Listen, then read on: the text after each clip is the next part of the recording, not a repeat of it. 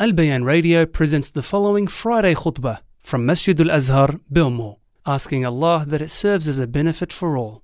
إن الحمد لله نحمده ونستعينه ونستغفره ونعوذ بالله من شرور أنفسنا وسيئات أعمالنا من يهده الله فلا مضل له ومن يضلل فلا هادي له وأشهد أن لا إله إلا الله وحده لا شريك له وأشهد أن محمدًا عبده ورسوله أرسله الله رحمة للعالمين هاديا ومبشرا ونذيرا وداعيا إلى الله بإذنه وسراجا منيرا.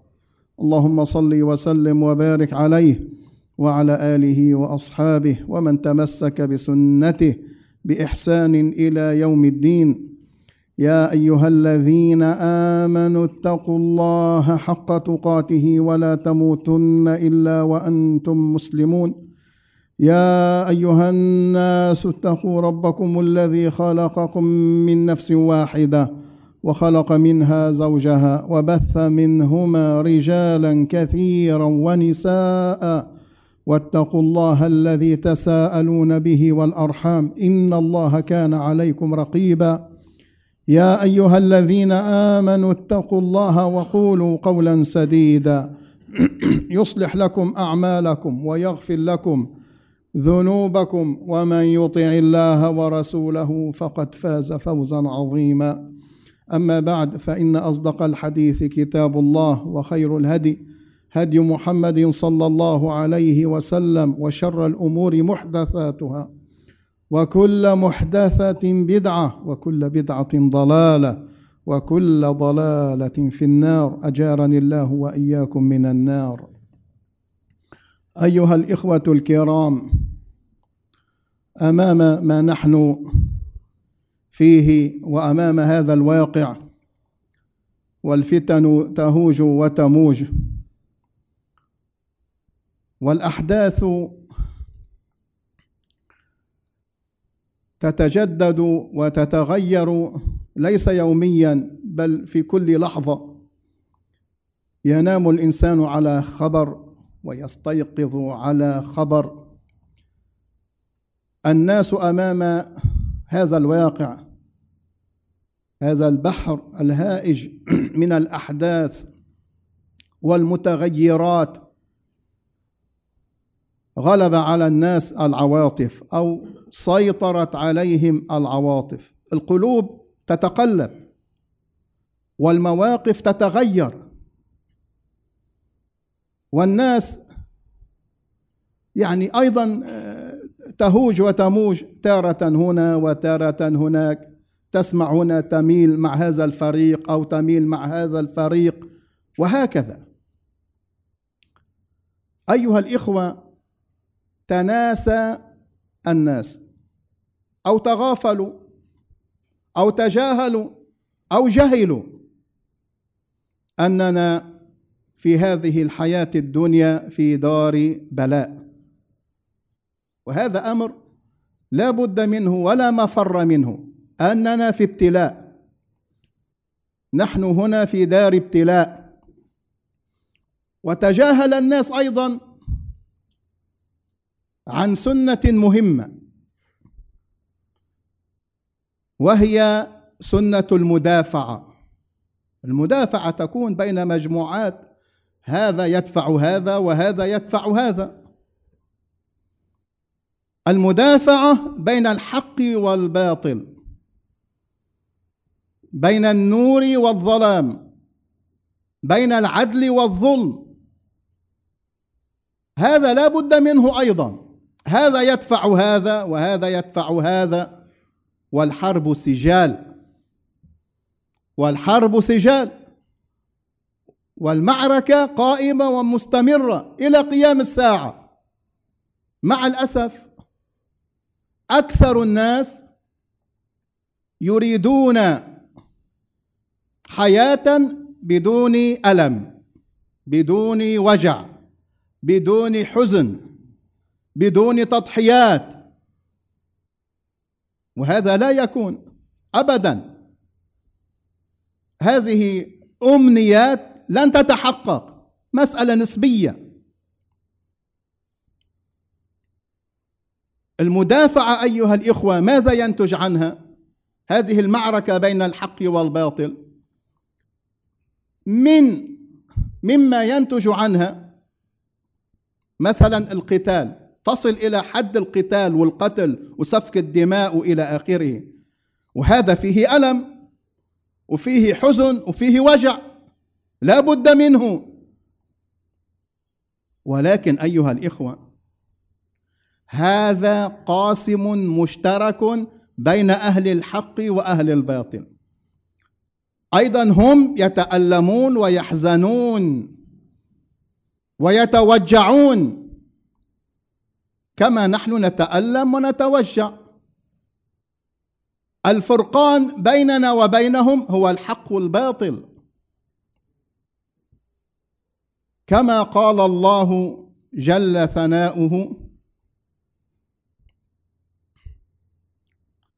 ولا تهنوا في ابتغاء القوم إن تكونوا تألمون فإنهم يألمون كما تألمون وترجون من الله ما لا يرجون. هذا هو الفرقان، وترجون من الله ما لا يرجون. هم قتلوا ونحن قتلنا في هذه المدافعة وفي هذه المعركة بين الحق والباطل. لذلك قالها أمير المؤمنين عمر رضي الله عنه بعد غزوة أحد عندما خاطب أبا سفيان، ماذا قال له؟ لسنا سواء، نحن وأنتم لسنا سواء، قتل منا وقتل منكم، قتلانا في الجنة وقتلاكم في النار. هل نعي هذه الحقيقة؟ هل نفهم هذه الحقيقة الشرعية وهذه السنن الشرعية؟ لماذا يجب أن نعيها وأن نفهمها حتى لا يتسرب إلى نفوسنا اليأس والقنوط، حتى لا نهزم نفسيا وكأننا ما خلقنا إلا لنعيش في هذه الحياة الدنيا، والحقيقة أننا أموات، وهذا أمر لا مفر منه. هم حريصون على الحياة الدنيا أكثر منا بملايين المرات. نحن نفهم الغاية التي خلقنا الله من أجلها، والمسلم يفهم هذه السنن ويفهم معنى المدافعة ويفهم أنه في ابتلاء، لذلك يتربى على هذا المنهج.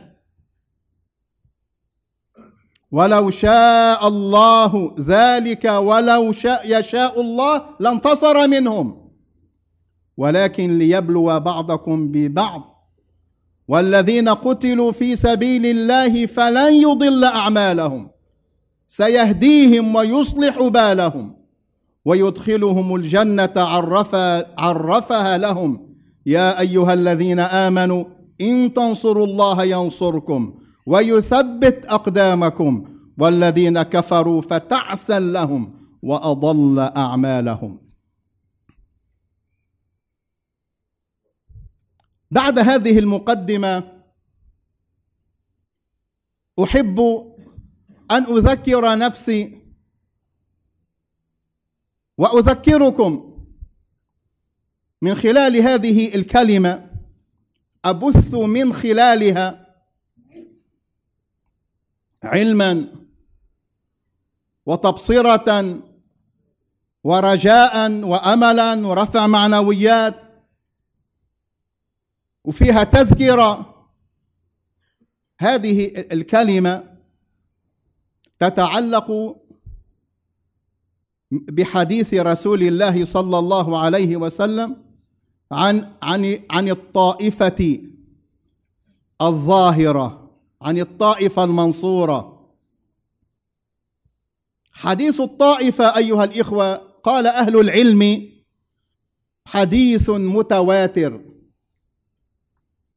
وله روايات كثيرة، وهو في البخاري ومسلم وفي غيرهما. وفي هذه العجالة الحديث له دلائل وفرائد وفوائد كثيرة،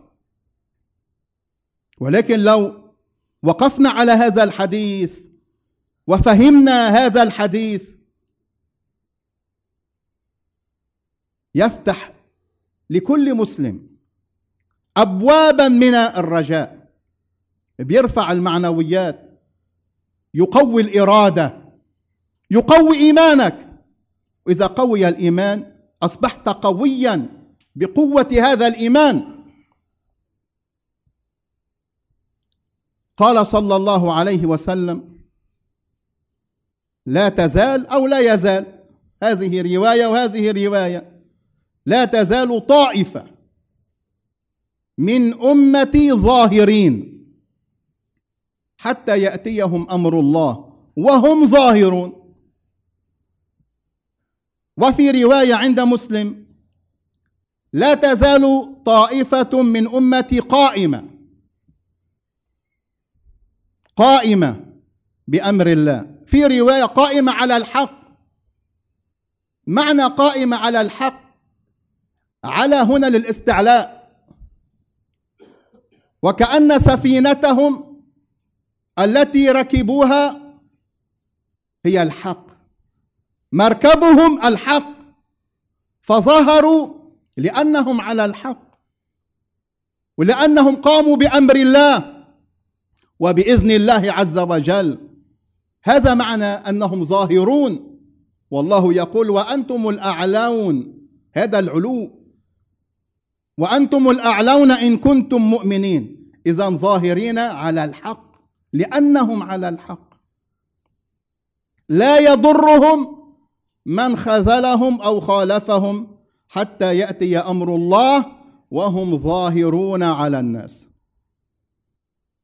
هذا كلام نبينا صلى الله عليه وسلم عن هذه الطائفة، وهي مجموعة من الناس اجتمعوا على عقيدة ومنهج واحد، تمسكوا بالإسلام كتابا وسنة. ذكر أهل العلم عن هذه الطائفة، قالوا قد يكونوا متفرقين في بلدان، وهذه الطائفة تشمل العلماء الربانيون، وقد يكونوا أطباء، وقد يكونوا مهندسين، وقد يكونوا مهنيين وعمال ومزارعين وفلاحين، ولكن الذي يجمعهم أمر واحد، منهج واحد، جميعا تمسكوا بدين الله الذي أنزل على سيد ولد آدم صلى الله عليه وسلم، كما كان هذا الدين على عهد رسول الله صلى الله عليه وسلم. هذه هي الطائفة، وهذه معالمها وعلاماتها. طائفة ظاهرة أمام الناس، ظاهرة بدينها، ليست مخبأة في الغرف السوداء، بل ظاهرة. يا أخوان، من الظهور، أنت أيها المسلم يجب أن تشعر بهذا الإكرام وهذا التشريف وهذا الاعتزاز. أنت ها هنا عندما تقوم بدينك، بشعائر دينك، عندما تظهر أنك مسلم من خلال حملك هذا الإسلام، من خلال سمتك وشكلك، هذا من الظهور، هذا من الظهور. تمارس هذا الدين وتقوم به وتظهره وتدعو إلى دين الله وتأمر بالمعروف وتنهى عن المنكر، وهذا الشكل وهذا السمت، وتترك هذه اللحية، هذا من الظهور. إذن هي ظاهرة، أبدا ظاهرة، لا يستطيع أحد أن يلغيها أبدا. هم يحاولون كما تعلمون، هم يريدون وينفقون أموالهم لاستئصالها ولكن هل يستطيعون؟ يا أخوان، اقرأوا كتاب الله، عيشوا مع القرآن، واتركوا الإذاعات والمحللين والباحثين والمثبطين والمرجفين. عيشوا مع الله من خلال كلامه القرآن. لا أبدا، لا يستطيعوا، أبدا لن يستطيعوا، مع كثرة محاولاتهم واجتماعهم ومكرهم وكيدهم وإنفاقهم لن يستطيعوا، مع قلة هذه الطائفة المنصورة، مع قلة عددهم لن يستطيعوا. إذن هي ظاهرة على الحق وبأمر الله إلى آخر الساعة. لا يضرهم من خذلهم في ساعة أو لحظة يجب أن ينصروا من المسلمين ولكن خذلوهم. هل هذا موجود؟ موجود، لأن كثيرا من المسلمين في الدائرة الكبرى يخذلون إخوانهم ويثبطون، ركنوا إلى الدنيا كما تكلمنا في الخطبة الجمعة الماضية. ولكن هذه الطائفة لا يضرهم من خذلهم من المسلمين أو خالفهم، لا يضرهم. بل الأنكى من ذلك أن كثيرا من جهال وأغبياء المسلمين خدعوا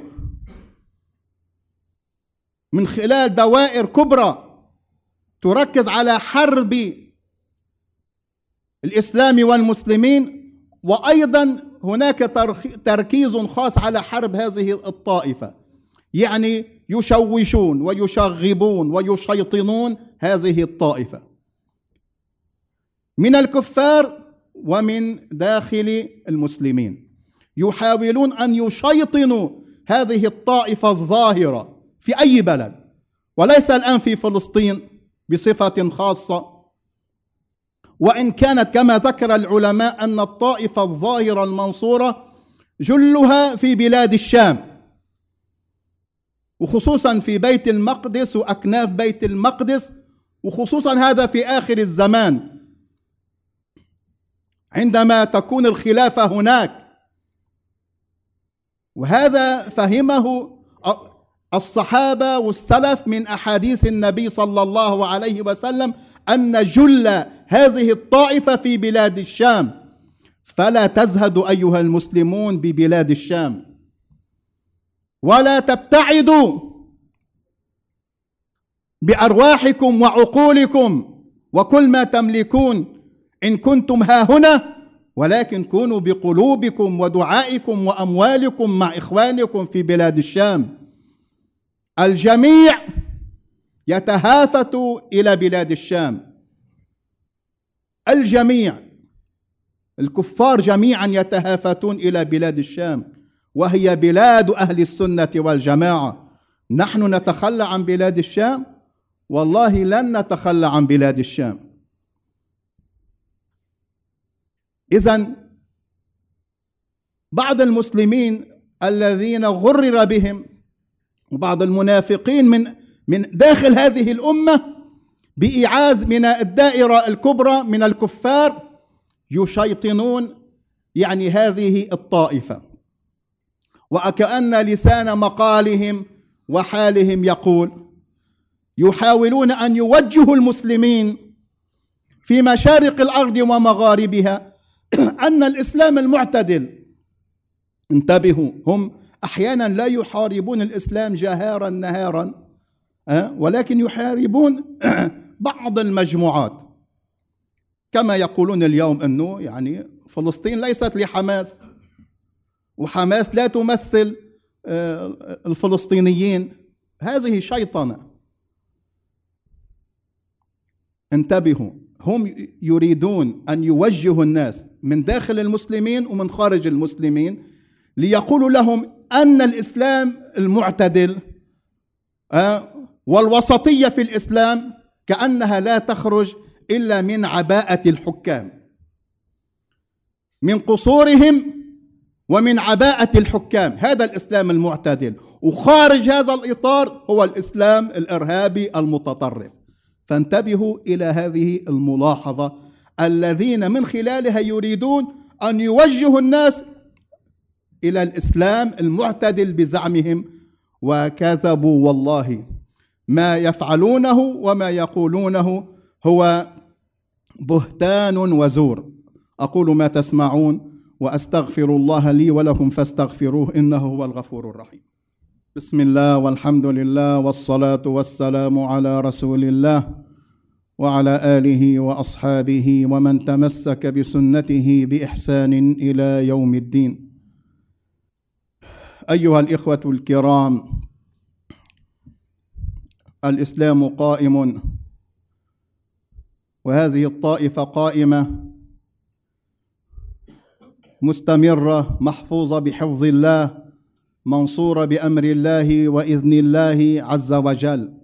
هذه الطائفة هي التي تقوم بالإسلام كما يجب أن تقوم به على مراد الله ومراد رسول الله صلى الله عليه وسلم. فاطمئنوا. وإياكم، يعني نحن جميعا اليوم نجلس على شاشات التلفاز ونرى المأساة كما يراها الجميع. يعني لا تيأسوا، يعني إخواننا وأهلنا يعني في غزة يعني عندهم من المعنويات والإرادة القوية ومن المواجهة ومن القناعات أكثر منا بكثير. نحن المحبطون، كثير منا يائسون هنا في بلاد الشتات والغرب وإلى آخره، هم يعني أفضل منا ويعيشون أفضل منا. فهذا الدين لا تخاف عليه. جاء في سنن أبي داود عن أبي هريرة رضي الله عنه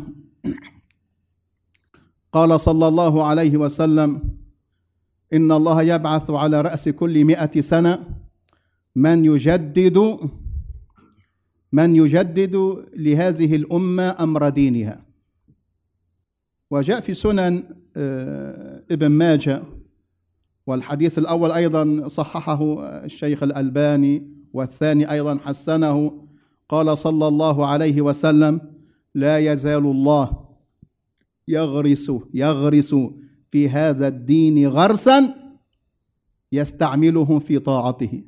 فأسأل الله عز وجل أن يجعلني وإياكم من هذا الغرس الطيب، وأن يستعملنا الله في طاعته وإقامة دينه والدفاع عن دينه.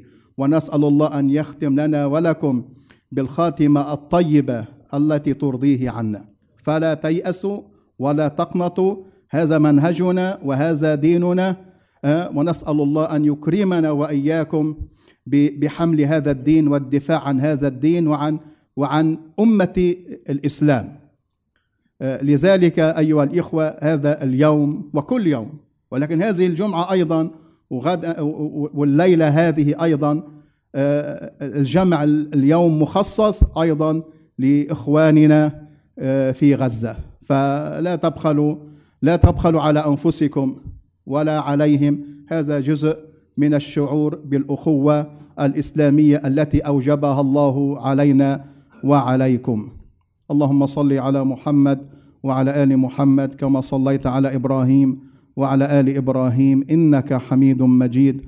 اللهم بارك على محمد وعلى آل محمد كما باركت على إبراهيم وعلى آل إبراهيم إنك حميد مجيد. ربنا لا تزغ قلوبنا بعد إذ هديتنا وهب لنا من لدنك رحمة إنك أنت الوهاب. ربنا آتنا في الدنيا حسنة وفي الآخرة حسنة وقنا عذاب النار. وأقم الصلاة.